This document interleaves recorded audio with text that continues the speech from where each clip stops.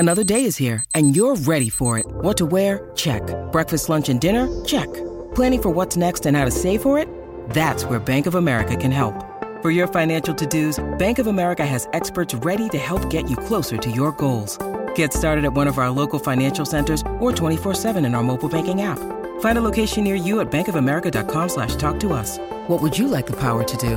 Mobile banking requires downloading the app and is only available for select devices. Message and data rates may apply. Bank of America N.A., member FDIC. Well, match day 15 of the current Premier League season closed with a bang yesterday as Tottenham held Manchester City to an entertaining 3-3 draw. In fact, it finished with a bit of bitterness, I think it's fair to say. City have been charged by the Football Association with failing to control their players after they swarmed the on-field referee late in the piece, creating more ugly scenes for the sport. The standard of refereeing and video officiating has been a real point of contention in the young season so far, with a lot of the actual football becoming an afterthought. Now, Chris Wise has been with us before. Of course, he's a world-class football commentator, spends his weekends inside these stadiums calling these games, and he was at Vitality Stadium for Aston Villa Bournemouth for the latest round and is with us now. Chris, good evening to you. Hi, Smithy. How are you? Yeah, very, very good. I'm a Spurs supporter, so I was very interested in the finish of yesterday's game. What did you make of all the furore there and how it's been handled?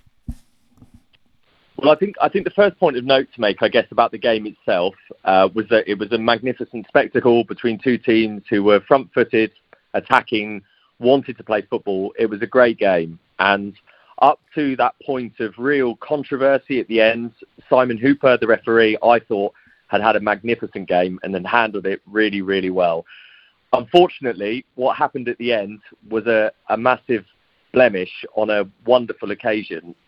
He's made a mistake. There can be little doubt about that.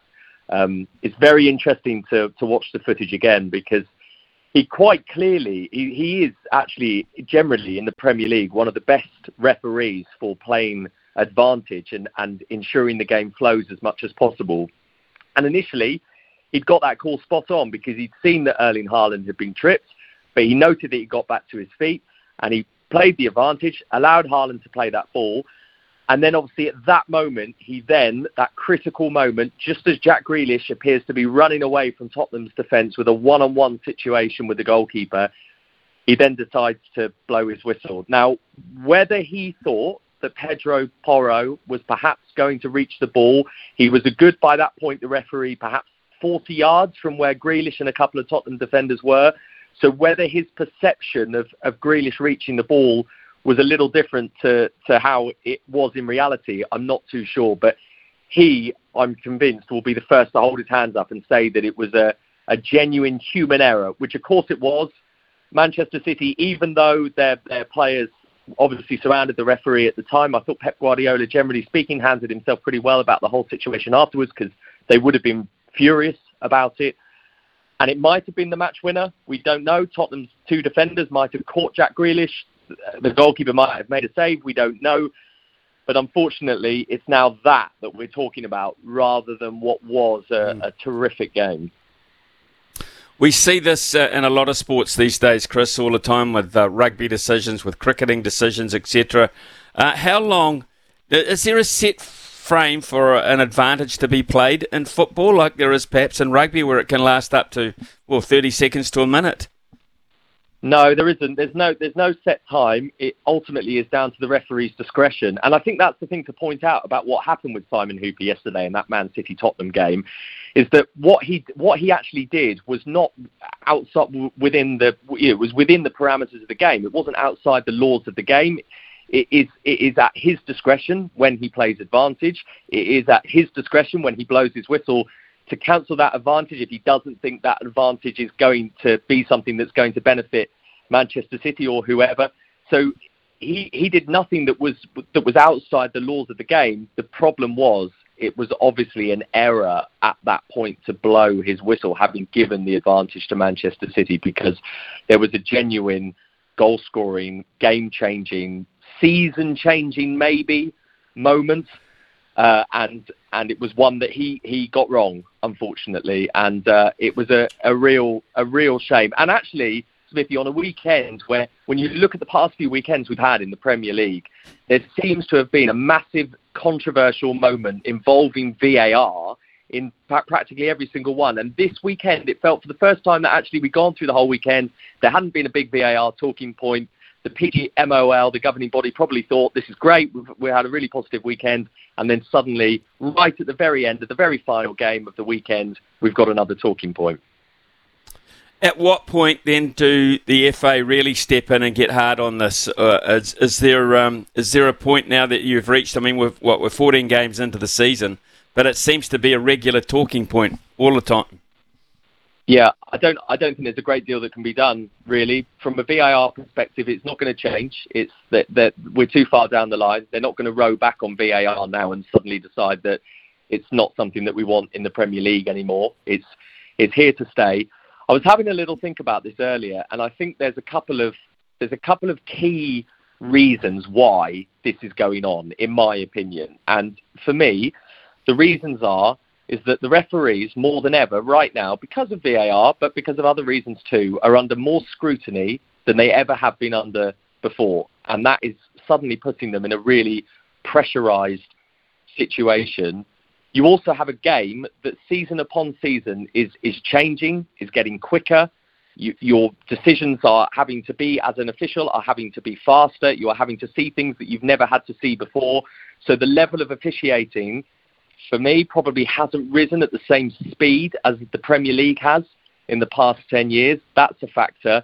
And also now with VAR, with referees on field, with 60,000 people surrounding you, 22 players to watch on the pitch, plus everything that's happening on the touchline, you've got a little earpiece in your ear and you've got a lot of information coming into you all the time from the VAR hub. They're talking all the time. The assistant referees are talking, the fourth officials are talking, and VAR are talking to them as well. And it's almost like, as a referee these days, you have to have the focus of a fighter pilot on a football pitch. And that is tough. That is so tough. The rigours that these officials are now having to face are more stringent than ever. And I think with that, combined with the fact that the game is speeding up, it's making, and the scrutiny, the pressure that they find themselves under, because week on week we are having more and more talking points created and more discontent amongst football supporters. It is all leading to this big amalgamation of pressure that's been put on officials. Right, let's look at the table itself, where we see Arsenal sitting atop at the moment. Liverpool, Man City, Villa, Spurs and Newcastle with Man U on 24. So effectively we've got the top 7 within 9 points and we're over a third of the way through the season. Arsenal on top, how are you reading them? I think actually in many ways, I think it's obviously a straightforward thing to say because they are at the top of the table at the moment, but they've probably been the best side across the course of the game so far. And what I think is different about Arsenal this season, perhaps to last season, is that last season, them being atop of the Premier League around this point, as they were for obviously long periods of the season last year, it had been a number of years since they'd found themselves in that position. And there was so much talk about them, unexpected title race. Could they push Manchester City? Could they steal Manchester City's crown? This young squad that Mikel Arteta had groomed and gelled and had turned into this brilliant unit. And ultimately, at the end of the season, it became too much and they cracked. The difference this season is that they have that experience of 12 months ago. They know what it's like to be in a title race. And actually, there's not as much noise around them this season because there's almost an expectation that they're going to be there, that this is what we expect from an Arsenal team now. And I think those two things combined mean that Arsenal actually will feel more comfortable in themselves about being in a title race and are sort of largely happy for some of the other clubs to be picking up a bit of attention as they have been this season. Like Tottenham obviously had that brilliant start. Manchester City are always going to court attention. The likes of Manchester United and Chelsea have had their own problems and therefore they've attracted some headlines as well. Liverpool slowly coming back into the title race. So actually from an Arsenal perspective, far less talk about them this season than there was last season. And that, I think, will suit Mikel Arteta and his players. Aston Villa's been the talking point. They're currently 4th at the moment. They have the squad depth to sustain this run?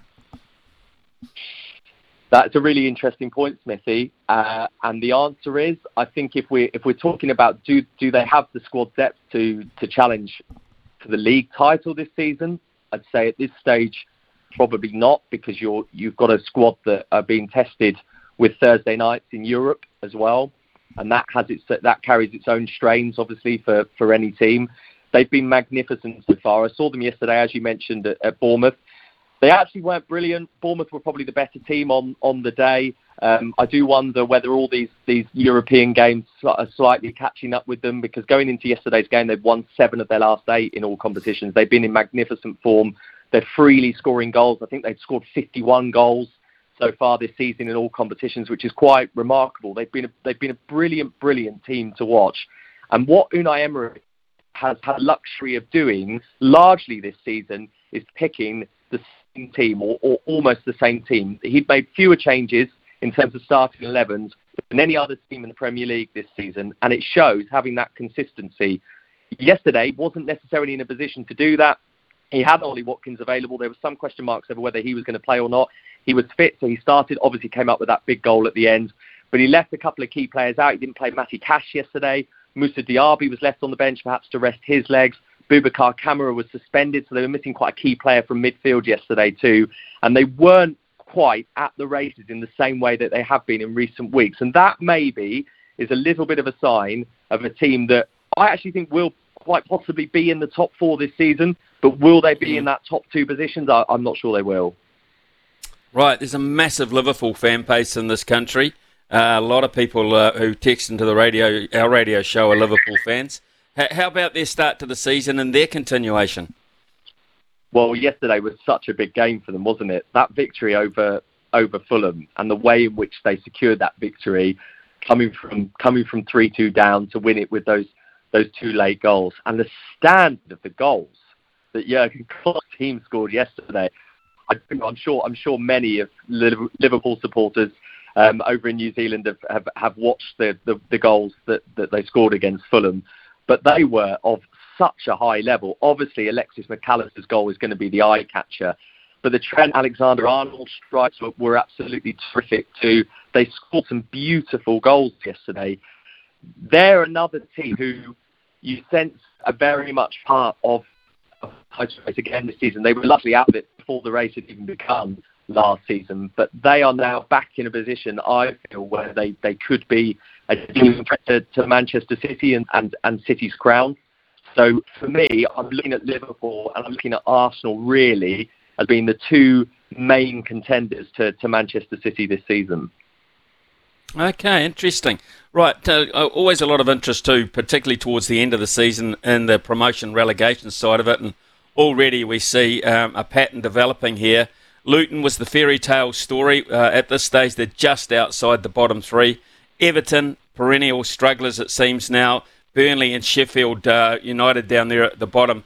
The Everton story is, this used to be one of the footballing, I won't say giants, but it wasn't that long ago they were a very highly rated side in British football and world football.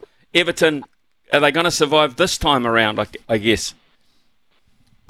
I think the fact that they would never say this publicly, I'm sure, but of all the seasons for Everton to have had 10 points deducted from them, and obviously they've appealed that in the Premier League, so we will wait to see the outcome of that in the months ahead. But of all the seasons for that to happen to them, I guarantee they'd have picked this one for it to happen, because had it happened last season or the season before when they were also having issues, they'd have gone down. They'd have dropped out of the league. Whereas this season, I feel that they will still, despite having that 10-point deficit, will still feel that they can turn the situation around and get themselves out of trouble. Massive win for them at Nottingham Forest at the weekend. They've come up with a couple of big away performances this season. A few weeks ago, they won at Brentford. Huge victories, picking up points like that. So I think Everton will be okay, despite the 10 points, regardless of what happens with that. I think Everton will be all right, because there's enough quality in that side to get out of it, and they've got a very experienced manager in Sean Dyche as well. And the other teams down there, Burnley obviously got a big win at the weekend. We might suddenly see a lift now from Vincent Kompany's team, because he might argue that's been coming in terms of bashing 5 goals past somebody. The team on the end of it, Sheffield United, lots of talk now about the future. Paul Heckingbottom, it appears his reign as Sheffield United manager is over. Chris Wilder is the manager that's been talked about as being his replacement, which is a really interesting story because, of course, he was at Sheffield United before. So could he be the one to come back in and save them? Of all the teams at the moment, Sheffield United are the ones that I personally am most concerned about, or I would be concerned about if I was a Sheffield United supporter, because they look the weakest for me of the 20 at the moment. The others have a little bit about them. Luton were beaten at the weekend, but there's something about this Luton team. I'm not necessarily saying they're going to stay up this season, but there is this spirit that Rob Edwards seems to have created with the Hatters, which makes me think that they have a little sniff of getting out of it. I just don't really know, because I think Everton won't finish in the bottom three.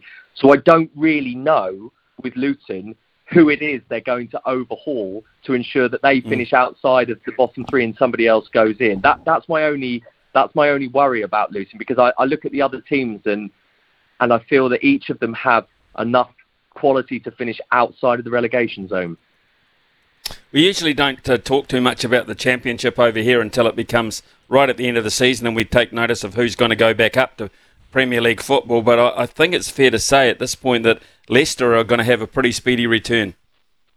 Yeah, they've been brilliant so far. They had a little bit of a blip a couple of weeks ago because they've been blowing everybody away in the first couple of months of the season, and then they were beaten in a couple of games, and you started to wonder whether they wouldn't, maybe the wheels had come off a little bit. But actually, they seem to have got themselves back on track. And in terms of the quality of the squad, it does, in the main, look a level above everybody around them. So I would say Leicester are a pretty fair shout to come back up. And actually, Ipswich have gone with them all the way. This is an Ipswich side who have been out of the top flight for a number of years now. But obviously, they had some great success in previous times under George Burley, got themselves into Europe as well in a couple of campaigns. And it's a remarkable story because they were in the third tier of English football. Only last season they were in League One. They've come up, and it looks like they're going to bounce through and do it again. But there's others involved in that mix. Southampton are on a terrific run at the moment, another team that came out of the Premier League last season. Leeds United, also relegated back in May. They're in that mix too. Middlesbrough still being talked about as a potential as well. It's an absolutely fascinating race to get out of that league, and it's a stronger championship than it has been for quite a while as well. So it could be a remarkable few months in that league. Chris Wise, always fantastic to catch up with you and get your in-depth take on how you see the Premier League in particular. Very jealous that you get to call it a couple of times a week, but there you go. That's when you're that good, you get those opportunities. Chris, thanks so much for your time, and we'll catch up again throughout the season, I hope. Pleasure to be with you, Smithy. Thanks for having me on.